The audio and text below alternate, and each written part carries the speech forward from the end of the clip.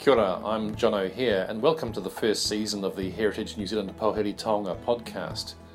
Whether you're intrigued by the stories behind New Zealand's archaeology, the wonder of our collections, or the history and culture of our places, the Heritage New Zealand Pouhere Taonga podcast series offers you a new way to experience heritage in the digital age.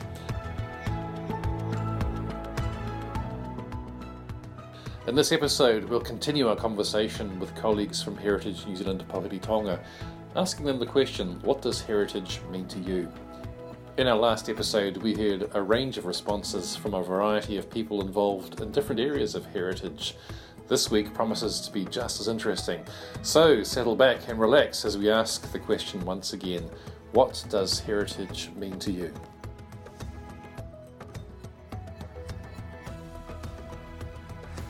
Liz Bigwood is the property lead for the Kerikeri Mission Station. She joins us now. Kia ora, my name is Liz Bigwood and I am the property lead for the Kerikeri Mission Station. So that means that I look after, with my team, the site, which includes the Kemp House, the stone store and the grounds upon which they sit. It's a very popular site. It has a lot of visitors a year, possibly.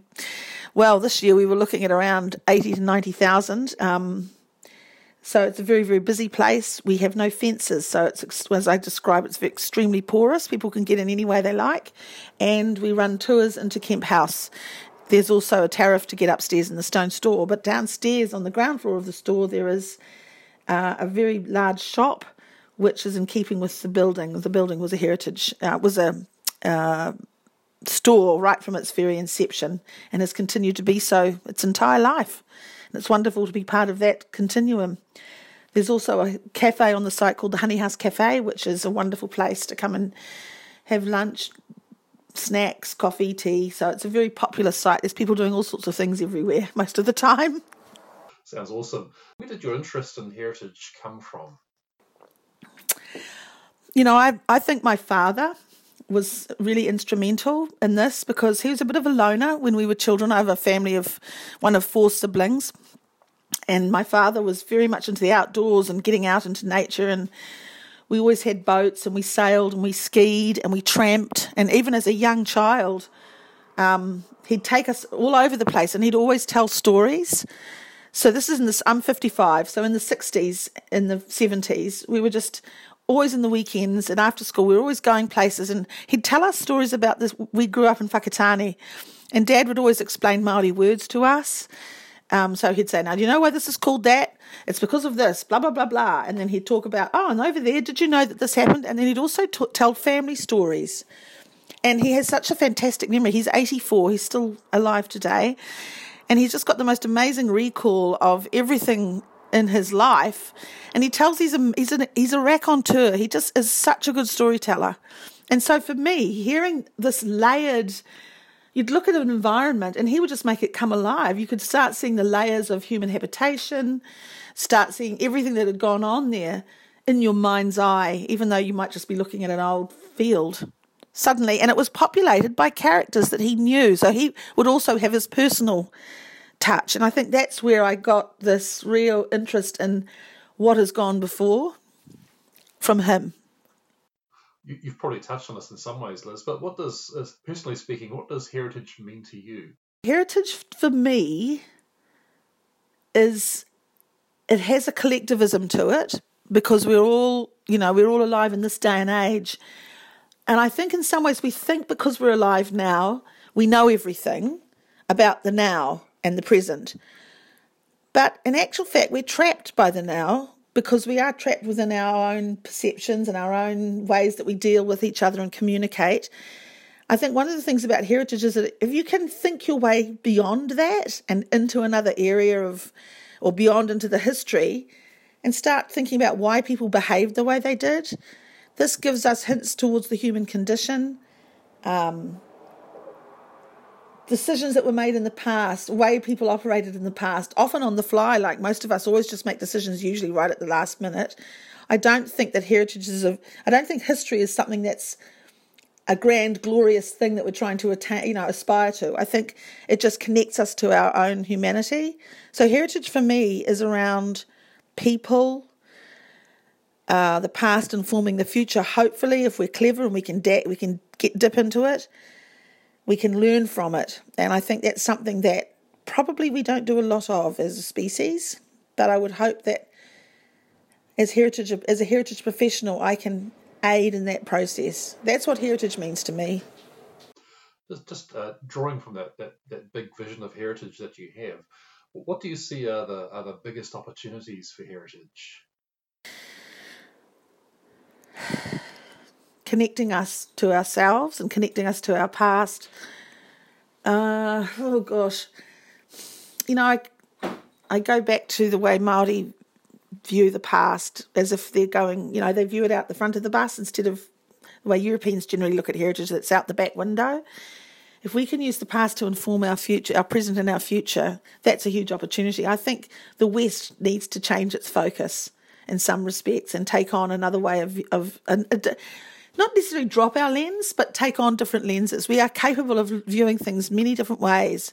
That's an opportunity for heritage, to be able to be in that role, to speak to those historical things that have happened so we can learn from. I mean, we're talking about COVID-19 at the moment, but the Spanish flu occurred in 1918, and talking about my dad's stories, this has always been very present in our lives, these stories from the past, and on my mother's side as well. But my father's family, his father, my grandfather, was one of 5 children.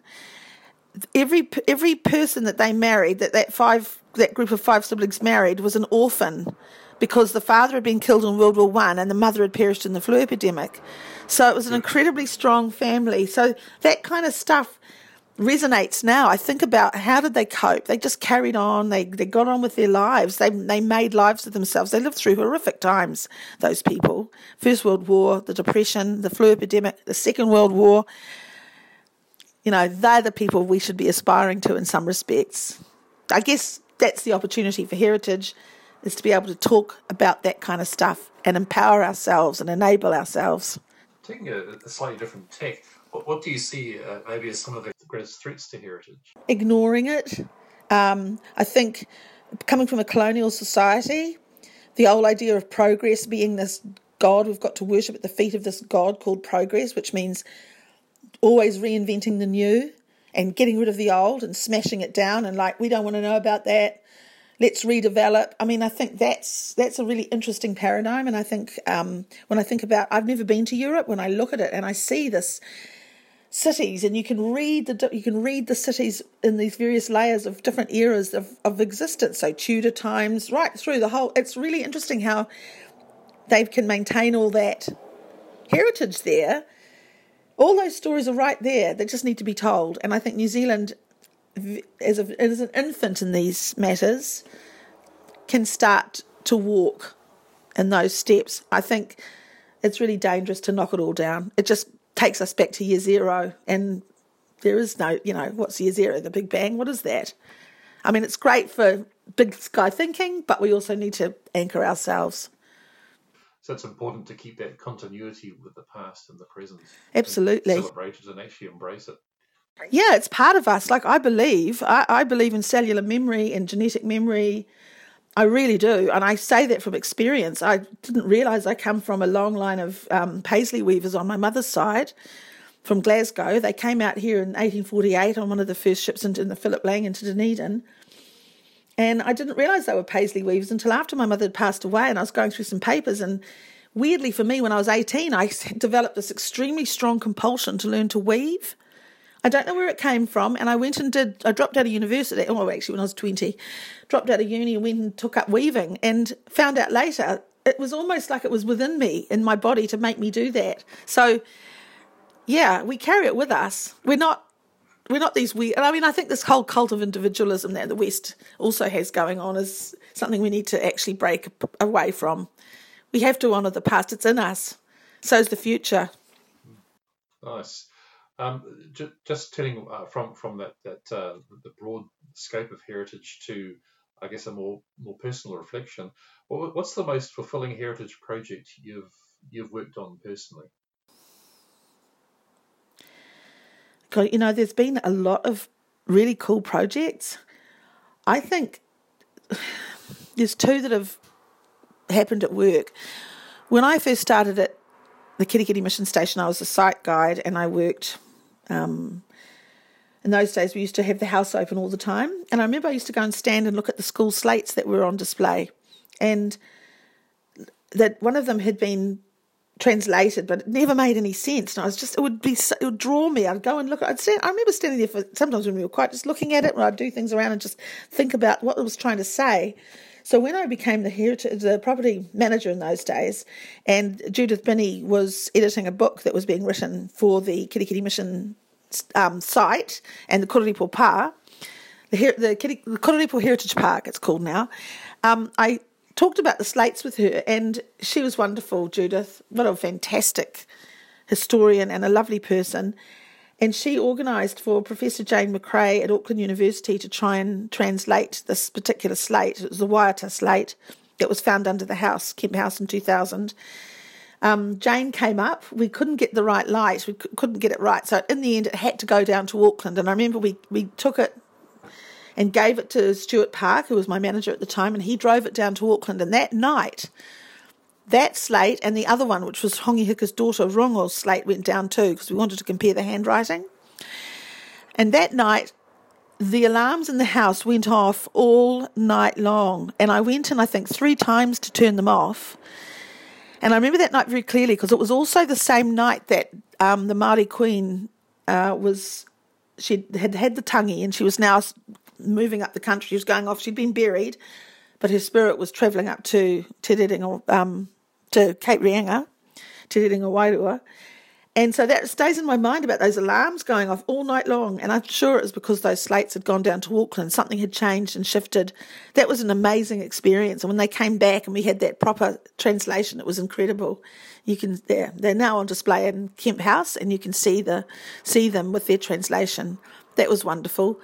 The other one was trying to uncover who Tutu was, the old Māori gardener, and he'd been described with the wrong name. And through a series of, thinking with a volunteer called Kath, she and I worked on this project, and she went and interviewed an elderly lady and came back, and it was, we proved it wasn't with the name he'd been given. And so we started looking in the church archives and found his real name.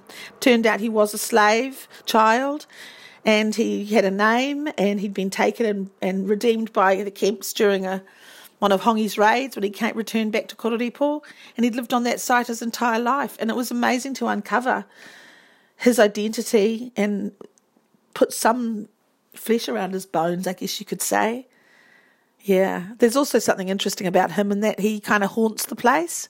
And I know some people don't believe in that, but people talk to him. There are people who've turned up from all parts of the world, and they'll say, I met an old gardener in the garden called Tom, because that was his name, Thomas, nicknamed Tutu.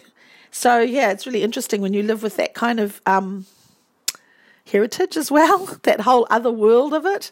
Yeah, so those 2 things have been really amazing. There's one thing you could tell people about Heritage New Zealand. What would it be? Like I said earlier on, we need to connect with our heritage, all of it, warts and all, and we're a portal into that. We provide a soft landing into it, if you like. You can also get some real doozy stories out of it as well. You can engage on many levels.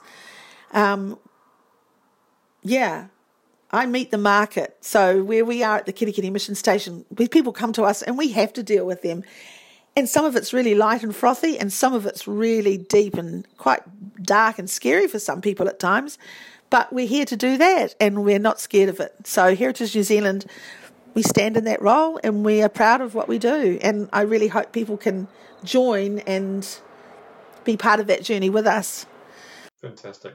That's awesome, Liz, and thank you for your time just sharing the big picture of heritage for you, and also your very personal reflections too. Is there anything else you'd like to add? Any other thoughts? I just wanted to say that one of the opportunities we have, and I was thinking about this before and I forgot, is our secondary school students who are studying history, and how I'm so excited that the government has decided that we're going to teach New Zealand history in a far more robust manner than we have done in the past. I personally take the secondary school students on tours at the Kerikeri Mission Station. They're the only tour group that I deal with now, because I see them as so important to our future, our present and our future. They're our New Zealanders. They're going to run this country. They're going to sort it out, whatever they, their lives are really important and how they think. And so what they need to know about how we got to the treaty, who were the people that went before us, why are we where we are now, and what are we trying to be? What are our values based on what the past has shown us? So I think our secondary school students are incredibly important, and I really hope to be a lot more involved in delivering curriculum for them. I think our organisation is in a really good position to do that. We've got some fantastic stories to tell. There's just when you've taken some of those tours with some of those secondary school students, how have you found them? Have they been receptive? You tell the story in a way, and I captivate them, and I make the people come alive. I find people in the story that are the same age as they are, or I'll tell a story that's like, oh my gosh, and they'll suddenly realise they're where they are, and I take them on a journey. And I find them, they're hard to start with, but you do it the right way, and they start asking questions, they start telling you their stories, they really become engaged, and you open their eyes. Liz, thanks for your time. It's been awesome to talk to you as always. It's always refreshing, and you always emerge with new insights. Thanks for your time and for sharing this stuff. Yeah. Thank you, John. I appreciate that.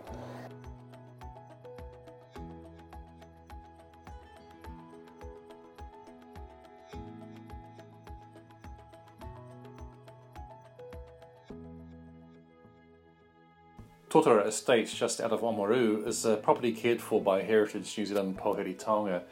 It was from here that New Zealand's first ever shipment of frozen meat was exported to England in 1882, launching an industry that has put New Zealand on the map. Jim Howden is the property host at Totara Estate. He understands the power of story and performance in bringing heritage to life, particularly with young people. Nice to talk to you today. Would you like to just perhaps introduce yourself and talk about your role with Heritage New Zealand Pouhere Taonga?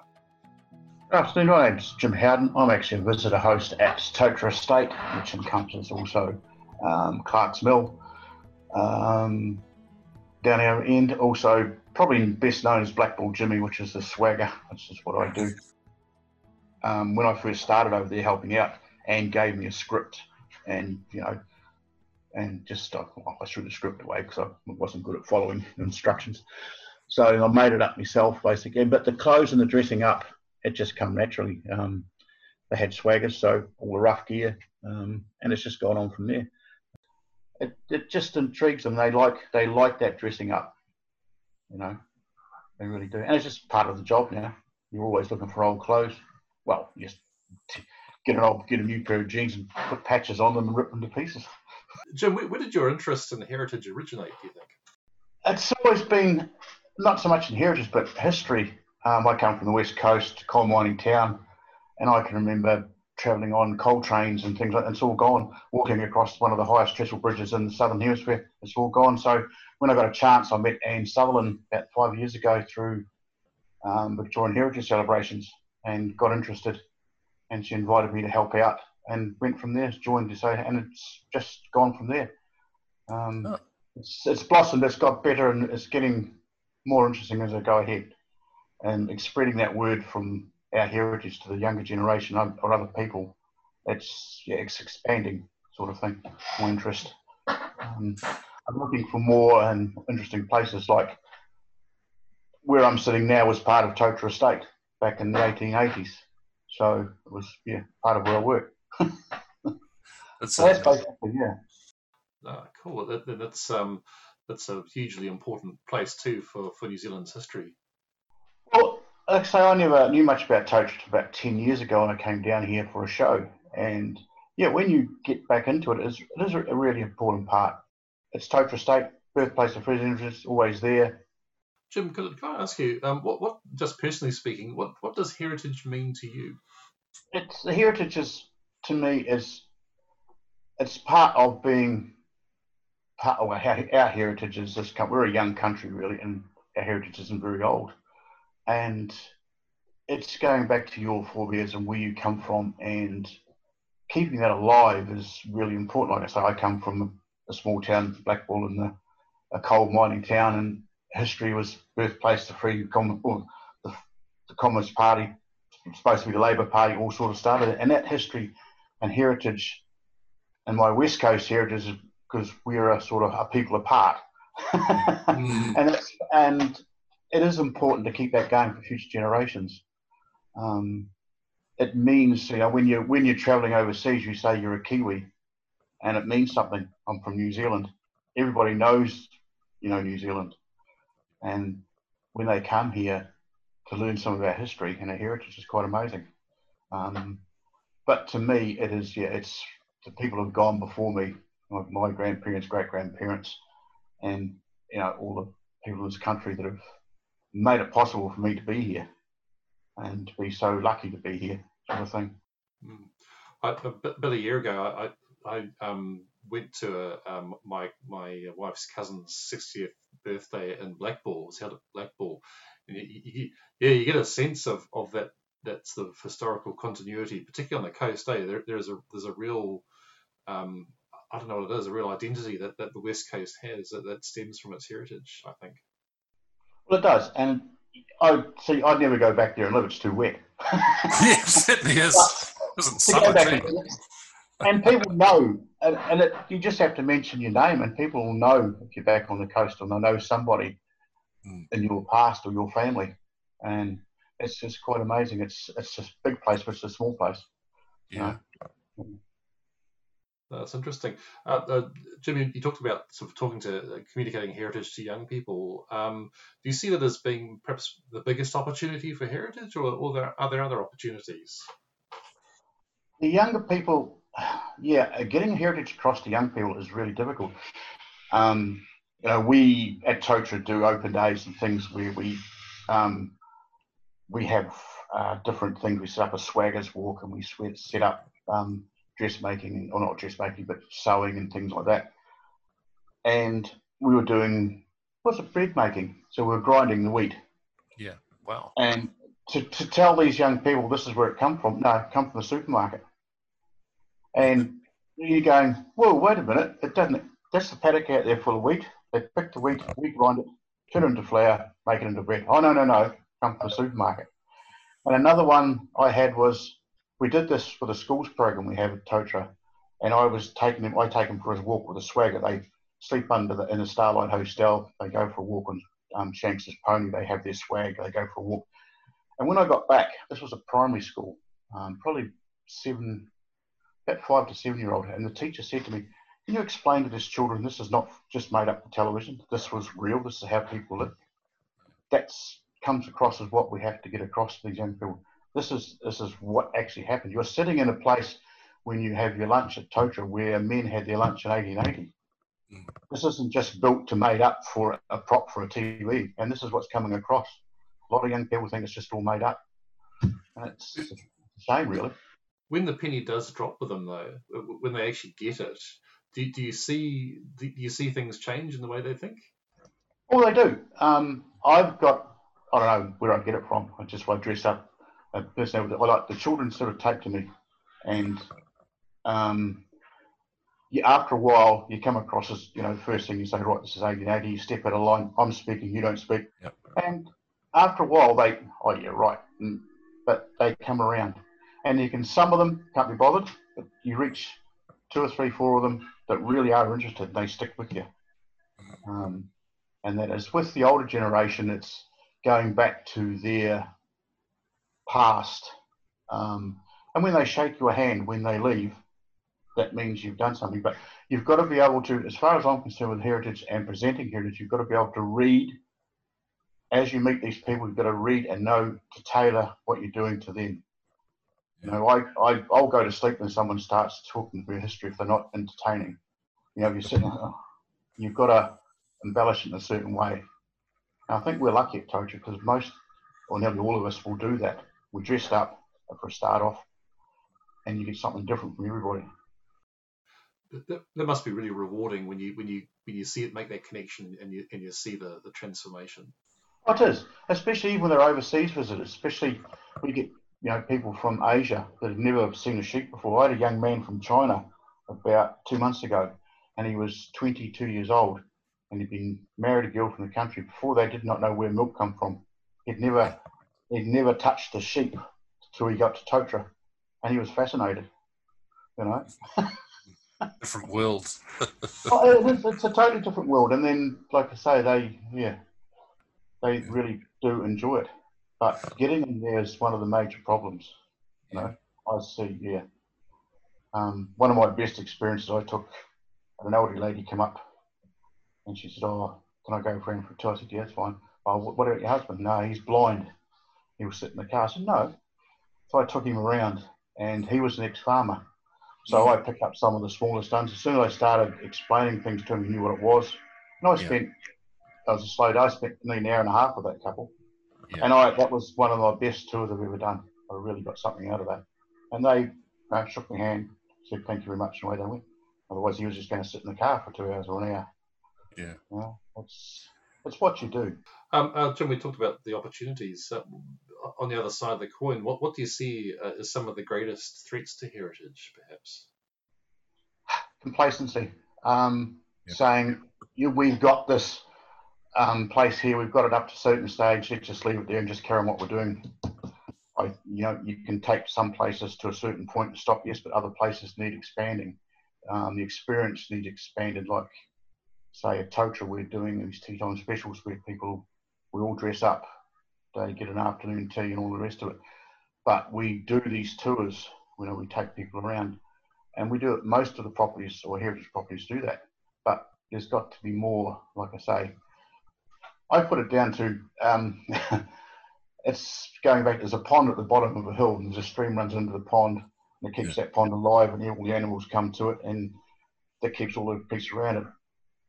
If that stream coming into it stops, the pond stagnates and finally disappears. It's the same. If you put total heritage in that pond and everything coming into it, it'll stagnate and finally go away. And we can't have that.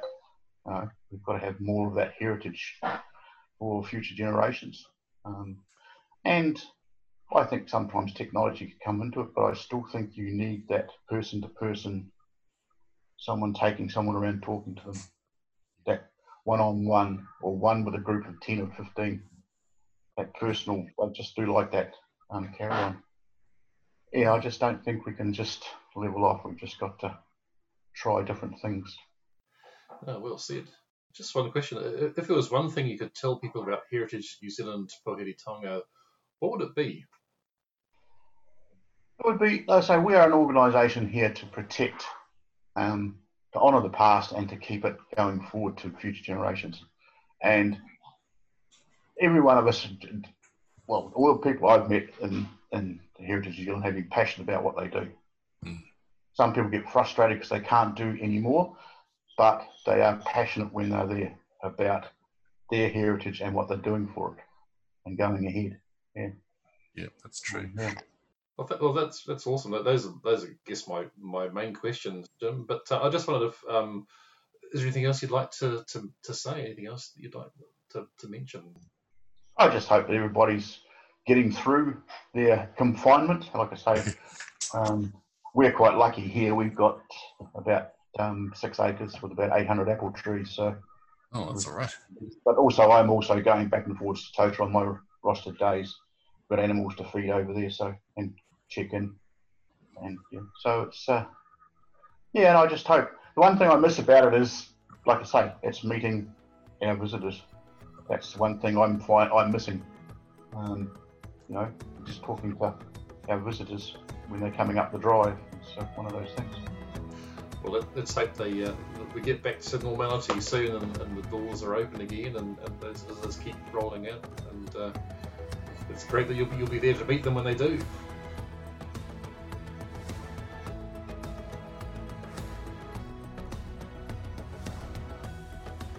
This week is New Zealand Archaeology Week, so it's only fitting that we finish this podcast talking to archaeologist Dr. James Robinson. Based in our Kerikeri office, James talks about the different roles archaeologists play within Heritage New Zealand, Pouhere Taonga. Well, kia ora, James. Just like to introduce yourself to us and talk about your role at Heritage New Zealand. Sure, John. My name is James Robinson, and I'm one of 9 archaeologists who work for Heritage New Zealand, and I'm based in Northland. So my role is involved with the protection provisions of the Heritage New Zealand Pouhere Taonga Act, And so it revolves around site damage investigations. It involves authorities for people apply to modify archaeological sites, and that comes through in a process with us. There is quite a lot of other stuff that comes up. There's a lot of advocacy work, especially with the human remains, koiwi, being uncovered on the beach and things like that. So we have some technical skills there. So I'm an archaeologist, so my role is basically interested and involved with the history of people by what they leave in the ground. Thank you. Thanks for that, James. Just more generally, where did your interest in heritage originate? Where did it come from? Well, it was quite interesting. When I was about 11, there was a television series from the BBC called The Ascent of Man, which was a sort of a play on the descent of man by Darwin. And it was by Professor Jacob Bronowski. And he was a real polymath, and he'd come from physics into the social sciences. And he had been looking at early hominins, early ancestors of us, to try and use mathematical formulae to determine if their teeth were more ape-like or more human-like and things like that, whether they were on our line. And his series was one of 3 that the BBC brought out, which was very game-changing. And it got me quite enthused about history and archaeology. But it's about people, John. It's always about people. And so we come under the umbrella of anthropology, which is the study of people, but archaeology is the study of people by what they leave behind. But really the reality is that you take whatever bits of data you can get when you're trying to study people, whether it's in people's heads or in books or in the ground, and you try and pull it together to tell a cohesive and sustainable story. Speaking personally, James, what does heritage mean to you? It's an interesting one. I've been involved, I work for Heritage New Zealand, and that's really cool. I've worked for Department of Conservation, and heritage there is one of many values on a piece of estate. But essentially, what I think heritage is history. And history is the story of our past, and it gets sort of divided up into different categories by different people. Either it's in books, or it's an audio history, or sometimes a video history, or it's archaeology in the ground. But to my mind, heritage is what we have from the past that can tell us about the past, but also give us some insights into how we move forward into the future. And being in the middle of the COVID-19 virus at the moment, for example, the history of viral infections around the world, and for example, the Spanish flu that came back from Europe in 1918 with the returned servicemen, which killed 8,000 people, I believe, in New Zealand, and about 500,000 in America. I may be wrong on my figures. And possibly killed more people than World War I in the fighting put together. So there's stories about how people back in those days went into isolation, and some who didn't, and how that had made a significant difference in the mortality rates and things like that. So one of those things that it's a heritage issue that allows us to engage with the future, put it that way. In a sense, the past informs our present.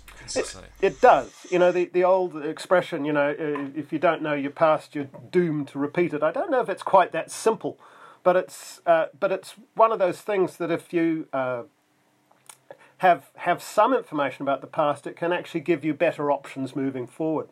There's an interesting story from archaeologists working in the plateau region of the southern part of South America, and there was there had been an Indian civilization similar to the Aztecs, and probably about the same era, and it had crashed somewhere around about 1000 AD and had collapsed.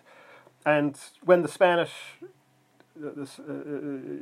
arrived, I think it was the Spanish, they found just subsistence farmers and these rather strange ponds up in these highlands.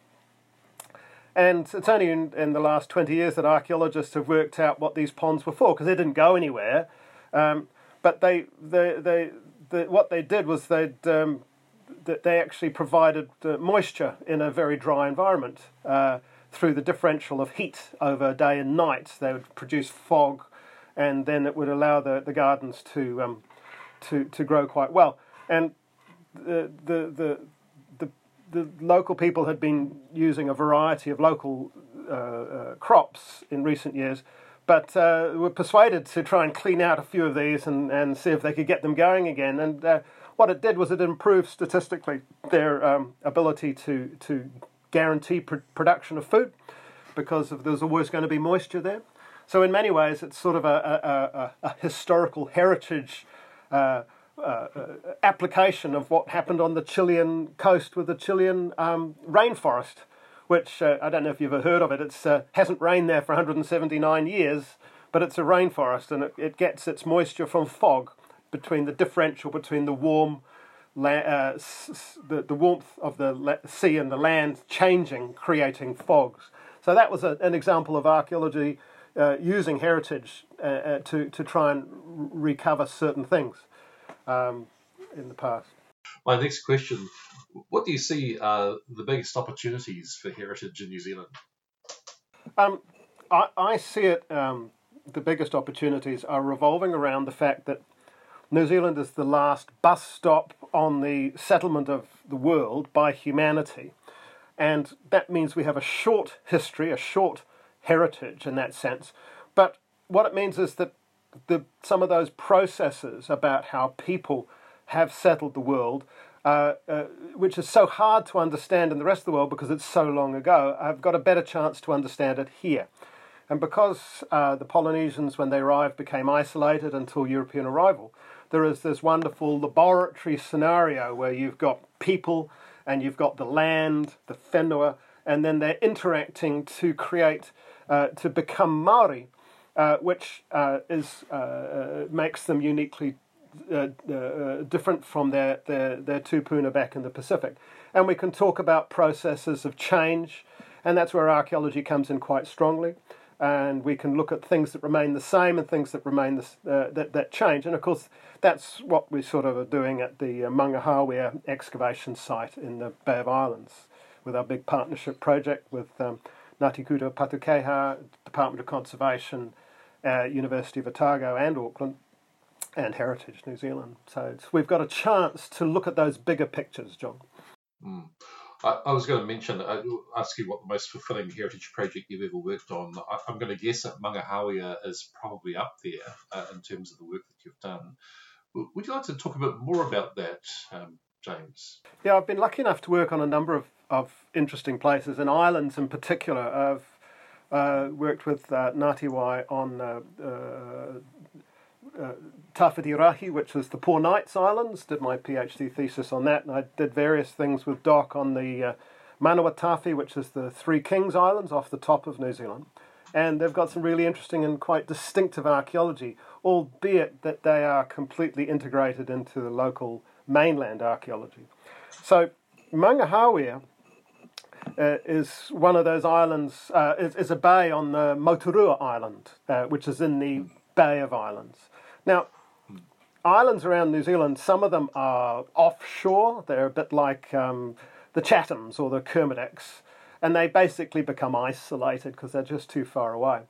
Others are more closer inshore. You know, you've got your Cavallis, you've got your Great Mercury Islands, you've got your great, and then you get into your inner islands, such as in Hauraki Gulf with Rangitoto and stuff like that. But in the Bay of Islands, you've got a whole series of islands that are quite large, and they're in such a sheltered area that they can be considered to be like parts of the mainland. In many ways, to get around by canoe is easier than walking, and so these islands are part of this bigger bay, and it's very sheltered. So, but certain things happen on islands in slightly different ways. You actually have to physically go there for things don't, and because they have less things happening in a sense, they're easier for archaeologists to see. it's one of those strange things that islands, the more important the island in terms of traditional history, the harder it is to actually understand it archaeologically because too much is going on.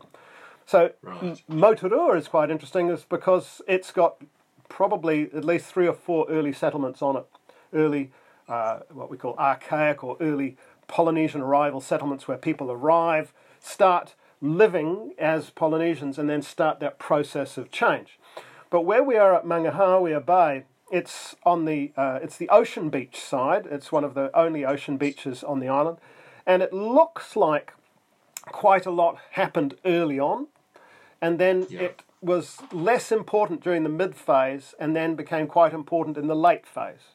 And what that means is that unlike Camp Bay on the other side, which was continuously used and occupied and reused, and this sort of reuse often destroys the earlier archaeology, Mangahawi seems to have an intact, archaic, early Polynesian signature that can tell us some stuff about the past.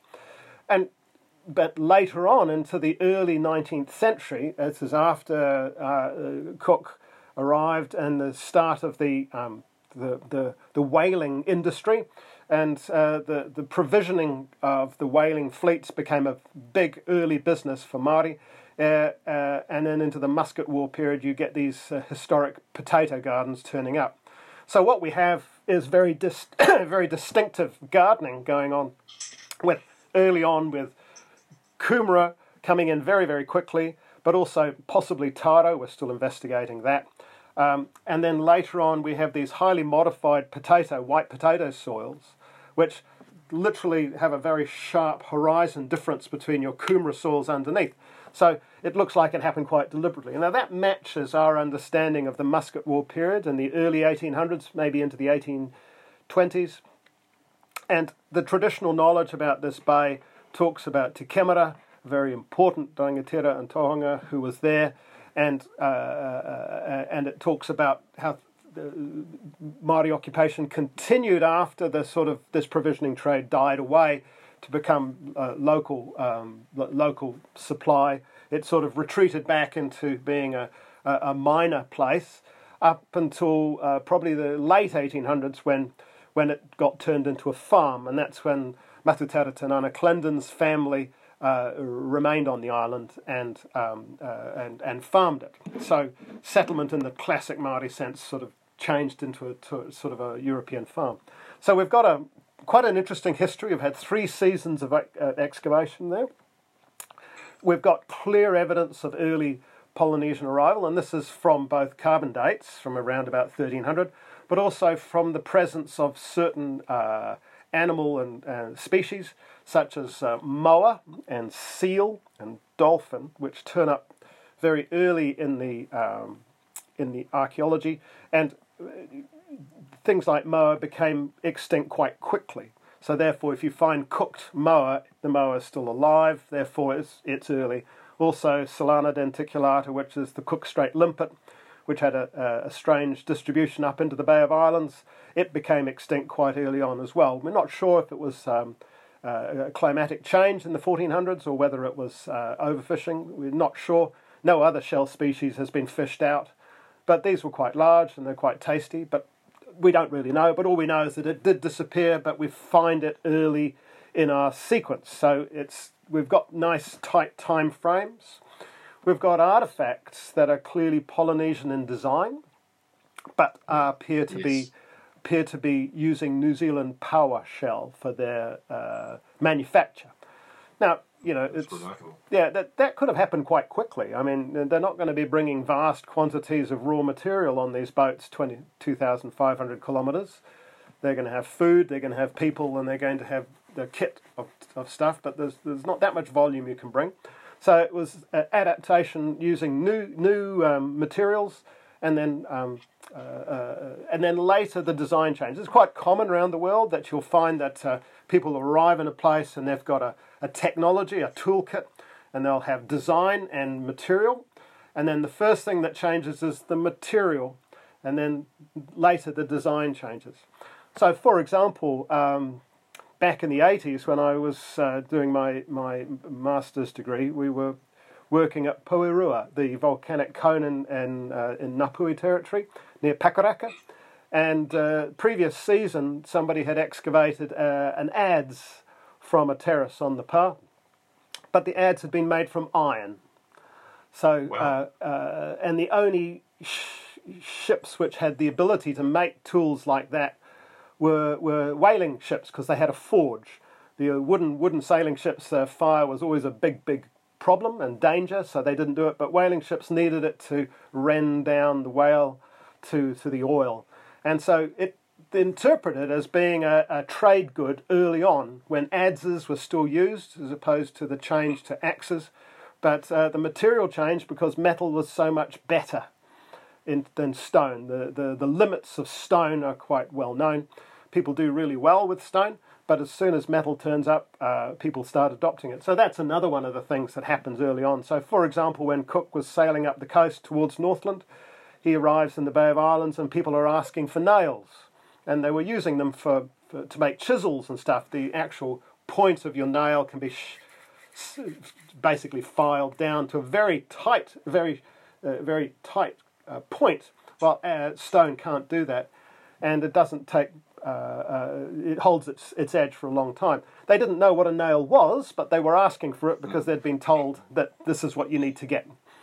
And there are stories about certain ships in the Pacific where the crew was making quite a lot of money out of selling nails to the to local people, to the point where the ships would have a tendency to fall apart because they didn't have enough nails holding them together.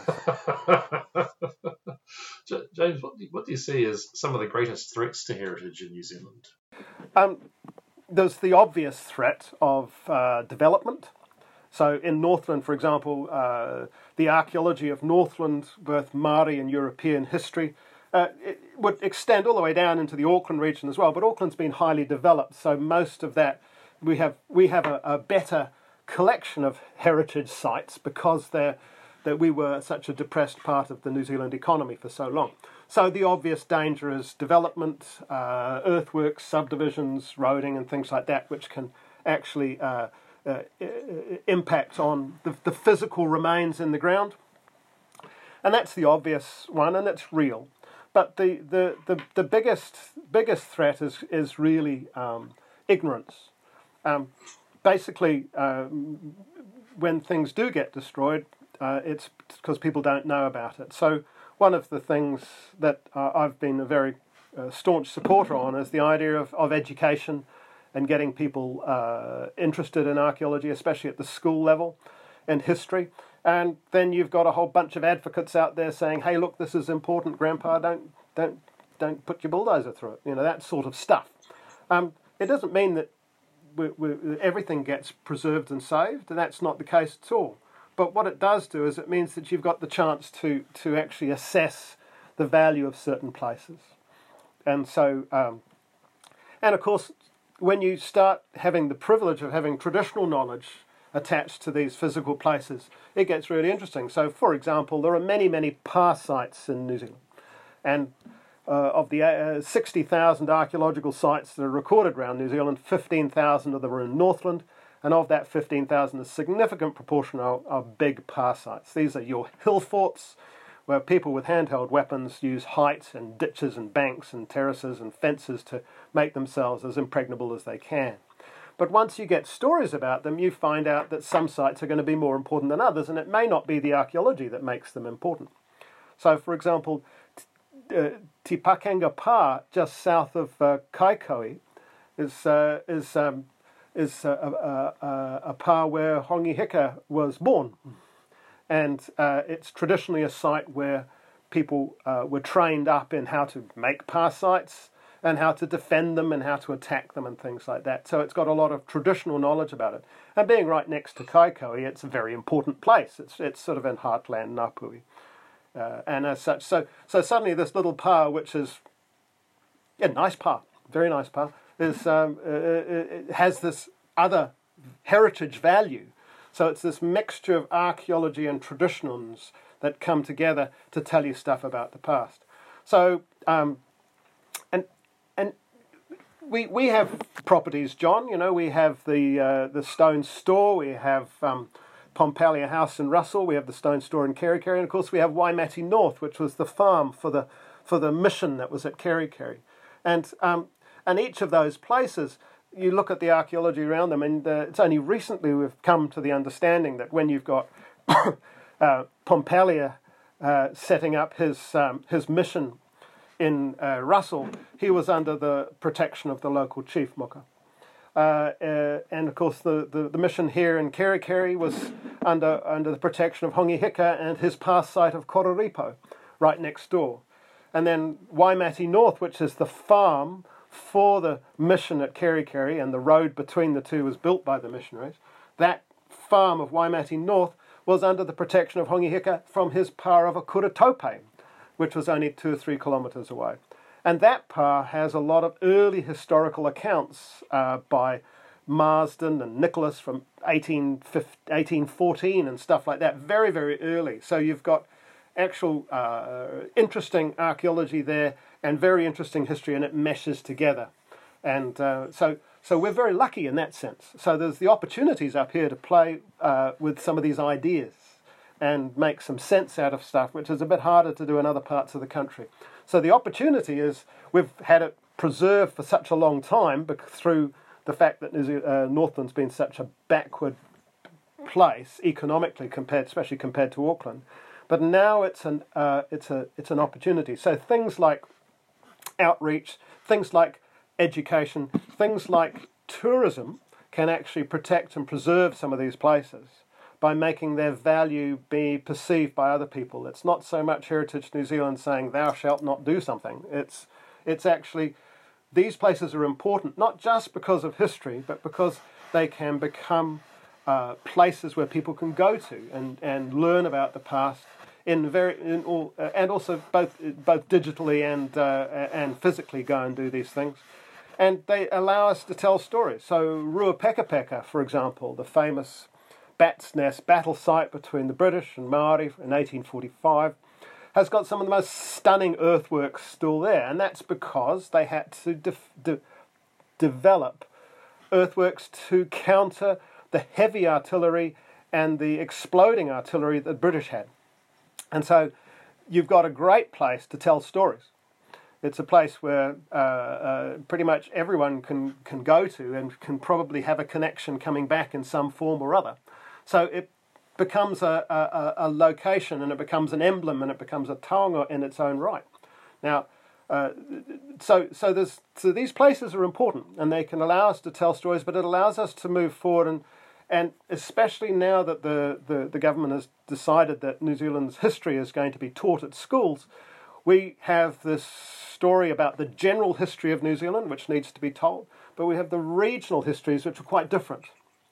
So, down in the Waikato, you've got the New Zealand Wars of the 1860s, which are it's a hugely important story to tell. But up here in the north, we've got the Northern Wars from the 1840s, and that tells a story as well, and it underpins that other story, and it's part and parcel of that whole thing. That's my last question. If there's one thing that you could tell people about Heritage New Zealand, Pouhere Taonga, what would it be? There is a lot of very knowledgeable people who work in Heritage New Zealand. So Heritage New Zealand Pouhere Taonga is the lead heritage agency for the country. There are many heritage agencies, all local councils, Department of Conservation, you've got museums, you've got consultants. All these people are all into heritage protection and management. But Heritage New Zealand is responsible for the archaeological and other heritage protection provisions, and we are the lead heritage agency, and we advocate for their protection, preservation, interpretation, and enhancement, really, but to help tell stories. The key thing about heritage, in my opinion, is that it's not about places, really. It's about people. Hey tangata, hey tangata, hey tangata. It's about people all the time. The places are, in many ways, the archaeology is like a framework which allows you to easily hang stories on it about the past, which talk about people. And that's what Heritage New Zealand is involved with, and I think takes a very good role, and that's something that people are starting to contact us about for that very reason. So I think that's good.